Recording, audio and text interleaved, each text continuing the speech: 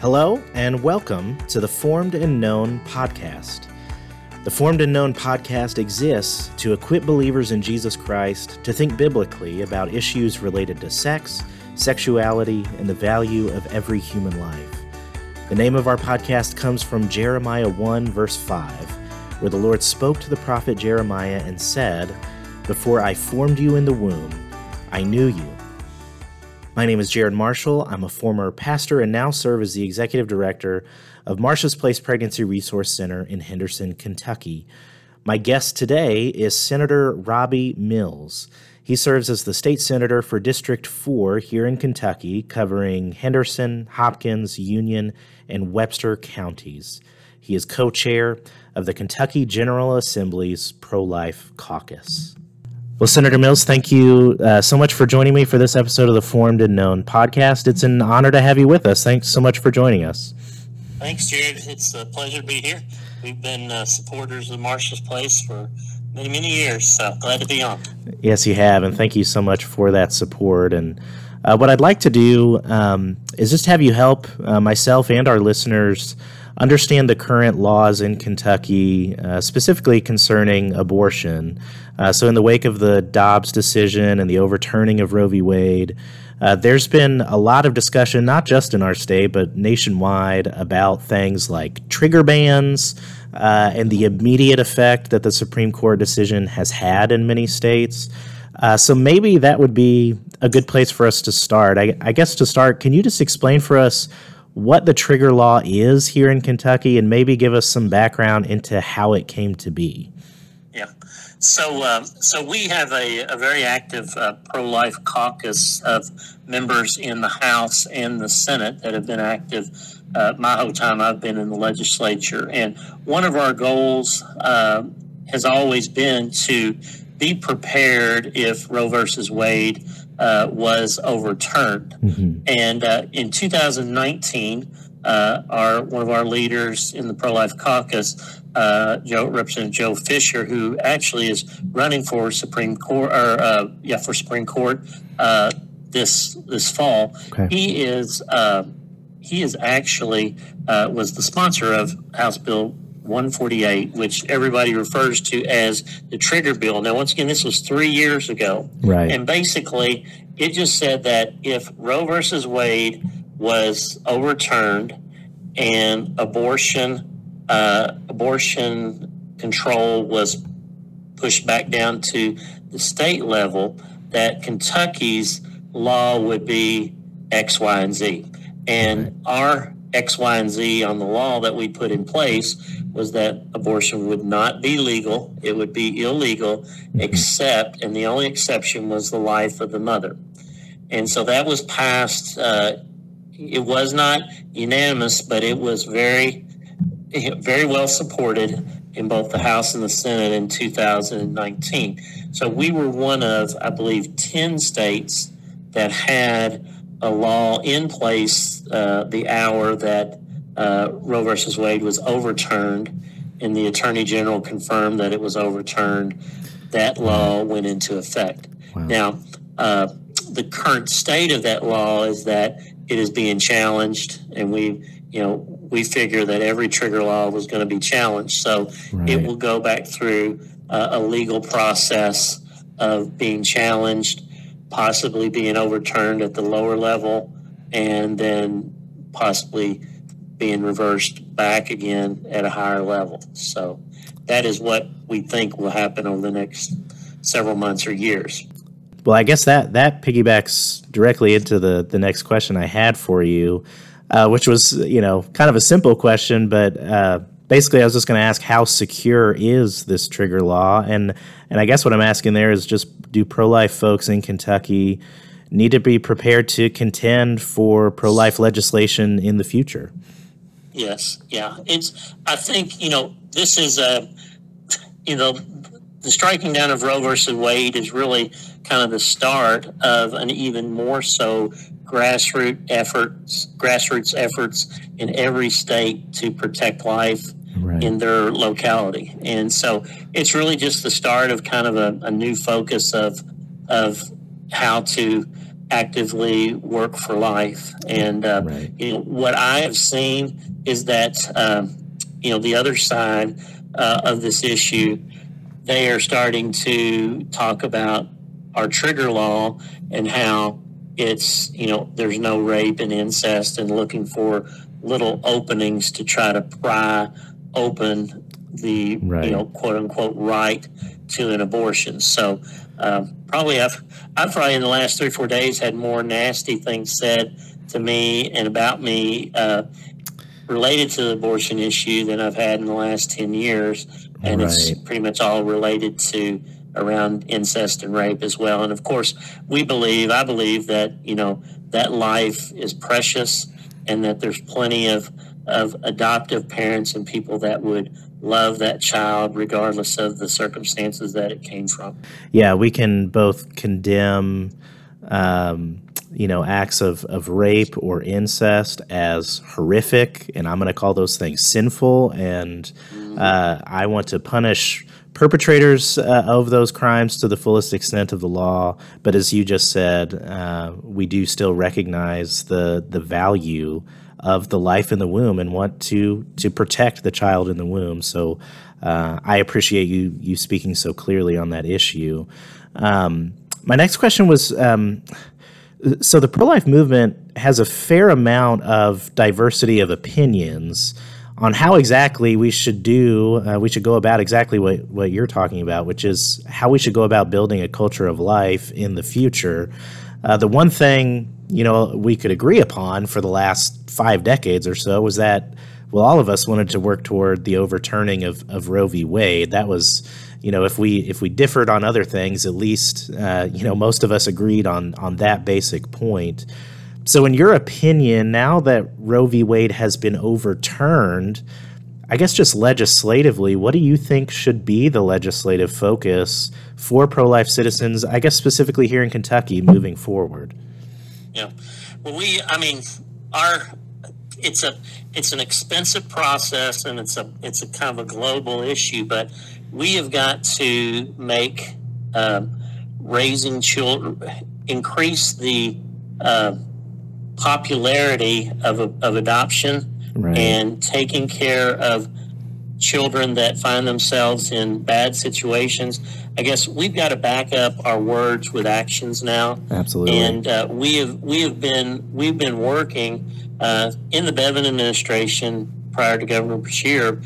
There were several initiatives related to foster care and adoption, and I continually talk to people that need and want to adopt, and talk about how the process is cumbersome, how it's costly, how it takes too long, and it can be discouraging. How Right. fostering is a great way to give back, but it just rips their heart out when the child has moved on to a more permanent situation. So we've Right. got to figure that out in Kentucky and do better by kids. I mean, we do not rank well in the state of Kentucky on child welfare, and we've put more money in the budget for that to try to get kids help and get them connected to places where they can flourish, and get them out of places where they're not flourishing. But I think that's kind of the global issue of how we've got to move forward. Right. In the short term,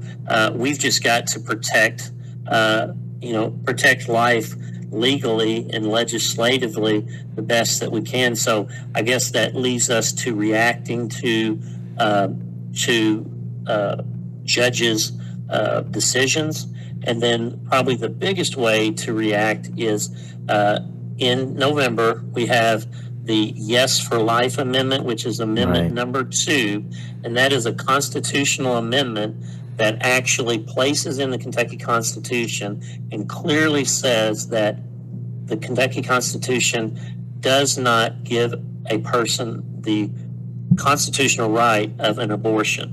Because that has been the wording of some judges, is that they've determined that access to abortion is a constitutional right. This amendment will actually change our Constitution in Kentucky that says that right does not exist. Right. That's going to be on the ballot, and I think there's going to be quite a bit of promotion promotion and advertising on that, but I've been telling everybody that that's one of the things to put on their, agenda for November to make sure they vote yes on Amendment 2. Yes.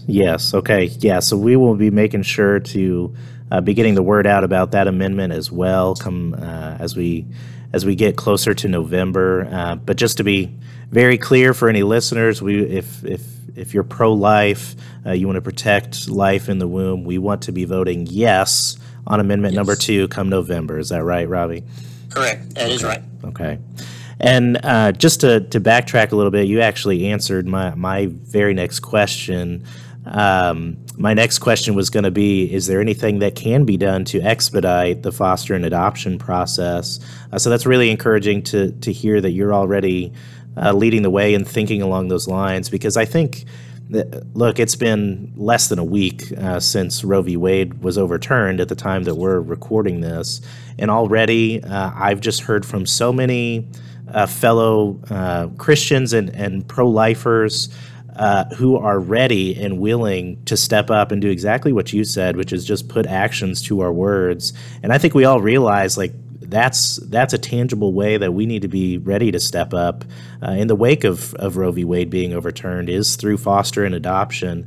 So I know people want to help in those areas, but as you said, sometimes the administrative roadblocks can be really daunting. So it's just encouraging to hear that other people are thinking along those lines too. People like you who are serving our Commonwealth. So. Thank you for your work in that area, and I know, I know people want to see that a reality, to do exactly as you said, which is to do better for our children here in Kentucky, and to find them a loving and safe home.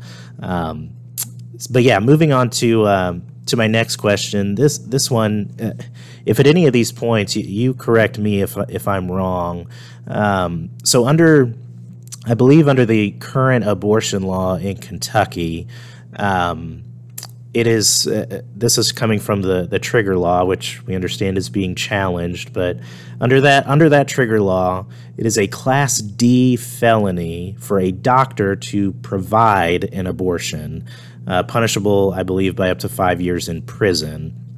So just for comparison's sake, I was curious and was just doing some research. So just for comparison's sake, another Class D felony would be like the unauthorized use of a credit card involving a sum of money between $500 and $1,000. And then for comparison's sake, again, fetal homicide in our state, in our law, is considered to be a capital offense, punishable by up to life in prison. So I guess so fetal homicide, if someone intentionally murders an unborn baby, it's considered a capital offense. Whereas if a doctor or someone provides an abortion, which I'm also going to say is killing an unborn child, it's considered a Class D felony. So I guess I'm just wondering there, could you ever foresee in the future legislation being introduced here in Kentucky that would try to make it a capital offense to provide an elective abortion? Yeah, I can. And once again, so certain actions work their way up and down the felony charges and misdemeanor charges, right, as society changes, I would say. And, one of the reasons why, we wanted in the trigger law, we wanted it to be a felony, right, to be a part of that. Now, that also extends to prescribing abortive drugs, right, and actually distributing abortive drugs too, I believe, in the trigger law. Once again, that's been 3 years since I looked at it. No, yes, that's correct. But, we did not, we wanted it to be a felony, but I guess we needed to be at a Class D felony in order to not lose votes right, with that. So, right, so the legislative process is kind of a give and take, but right, it felt good that we got to a felony charge there. But I think you're exactly right. I think once we start re-debating and re-litigating these issues again, there's a chance that charge may move its way up to the felony charge a little bit. Right. That's good to kind of see behind the curtain there of the legislative process. sometimes it's a process. And It so, is. yeah. And you actually got into one of my other questions as well, which was the abortion pill by mail. I know there's been a lot of discussion about that. In the wake of the Roe v. Wade decision, I've been reading lots of news stories encouraging people to stockpile the abortion pill. Yep. They've been encouraging people to go online to various European companies to order the abortion pill online. So I was just curious. This might be a difficult question to answer, but just in practice, how do we police the mailing of abortion pills in Kentucky? Because as you said, that was part of the trigger ban, that the abortion pill cannot be mailed in Kentucky. I guess, how do we go about policing that? That just seems to me like that's going to be a very difficult task. Yeah, it is. First thing is that, and you'll hear the left really barking this right now about the mailing of abortion pills. Right. Judge Kavanaugh has already kind of ruled and written on the fact that there's some interstate commerce issues with states regulating mailing of abortion pills, and that he's already kind of said, I haven't read really deep into it, that is not anything that the court is interested in ruling on right now. Right. But with that said, it's going to come down to law enforcement in each individual state, because, obviously there are states out west that, drug activity can be done in plain daylight, but yet in Kentucky and Tennessee, there are investigations all the time of drugs and drug paraphernalia being mailed and delivered and things of that nature. So Right. I think you'll see that continuing to where, in Kentucky, depending on who's in charge of law enforcement, they're either going to be strict or not strict on enforcing that law. So, Right. I think you'll see it coming and going, which is, in my opinion, another reason to vote for a conservative that's going to, enforce the laws in the Attorney General's office, in the legislature, and in the governor's office as well. But that's another area of this issue that's going to be continually litigated and debated moving forward. Right. And the sad thing about it is, we know that, that the abortion process is brutal, but it's even more brutal when you take a pill and you abort your child, in the bathroom by yourself. Right. And that's unfortunately what a lot of, I think it's close to 60% of abortions now are medical prescription-based abortions. And that just leaves the young lady in a terrible emotional state that's, has all kinds of implications for years to come. Yes. I think the popularity of the abortion pill is only going to continue to rise, and that's just an issue we're just going to need to be knowledgeable about and equipped to deal with in the future, and just need everyday people, listeners of this podcast, to be knowledgeable about these issues, because just as you indicated, we're already living in a time where a mom can have a what they call a self-managed abortion from the comfort of her home without ever having seen a doctor in person. So we just need everyday men and women in our community to be knowledgeable about these issues. One other thing that I have seen in the news a lot over the past week has been the topic of ectopic pregnancies and miscarriage. And obviously neither one of us is a medical professional, but just a lot of I've seen just a lot of fear from some women who are afraid if they have an ectopic pregnancy or if they have a miscarriage, are they going to be able to access medical treatment for those circumstances. So, can you speak to that at all? I guess the question there is this trigger ban in Kentucky going to affect those particular medical situations? No, I think that's. I think any doctor that has any experience in obstetrics would tell you that those type of medical issues, would fit within the guidelines of, the life of the mother, right? And that's the intent of the law. The intent is not to force women to have a medically ultra risky pregnancy, right? And right. that is the intent there, and I don't think you'll ever see us going past that. What's interesting is that the trigger law allows one doctor to make that decision, which goes to the effect that if you go to the right doctor, he's going to make that decision.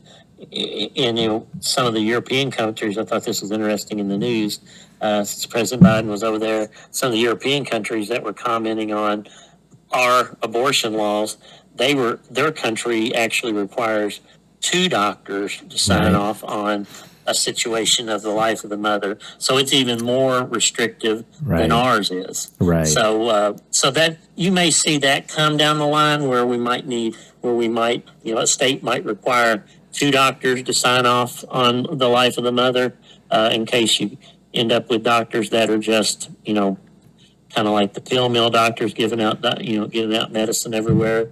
These guys are signing off on abortive procedures, right, kind of willy-nilly. So I think you might see that as a protective measure as well.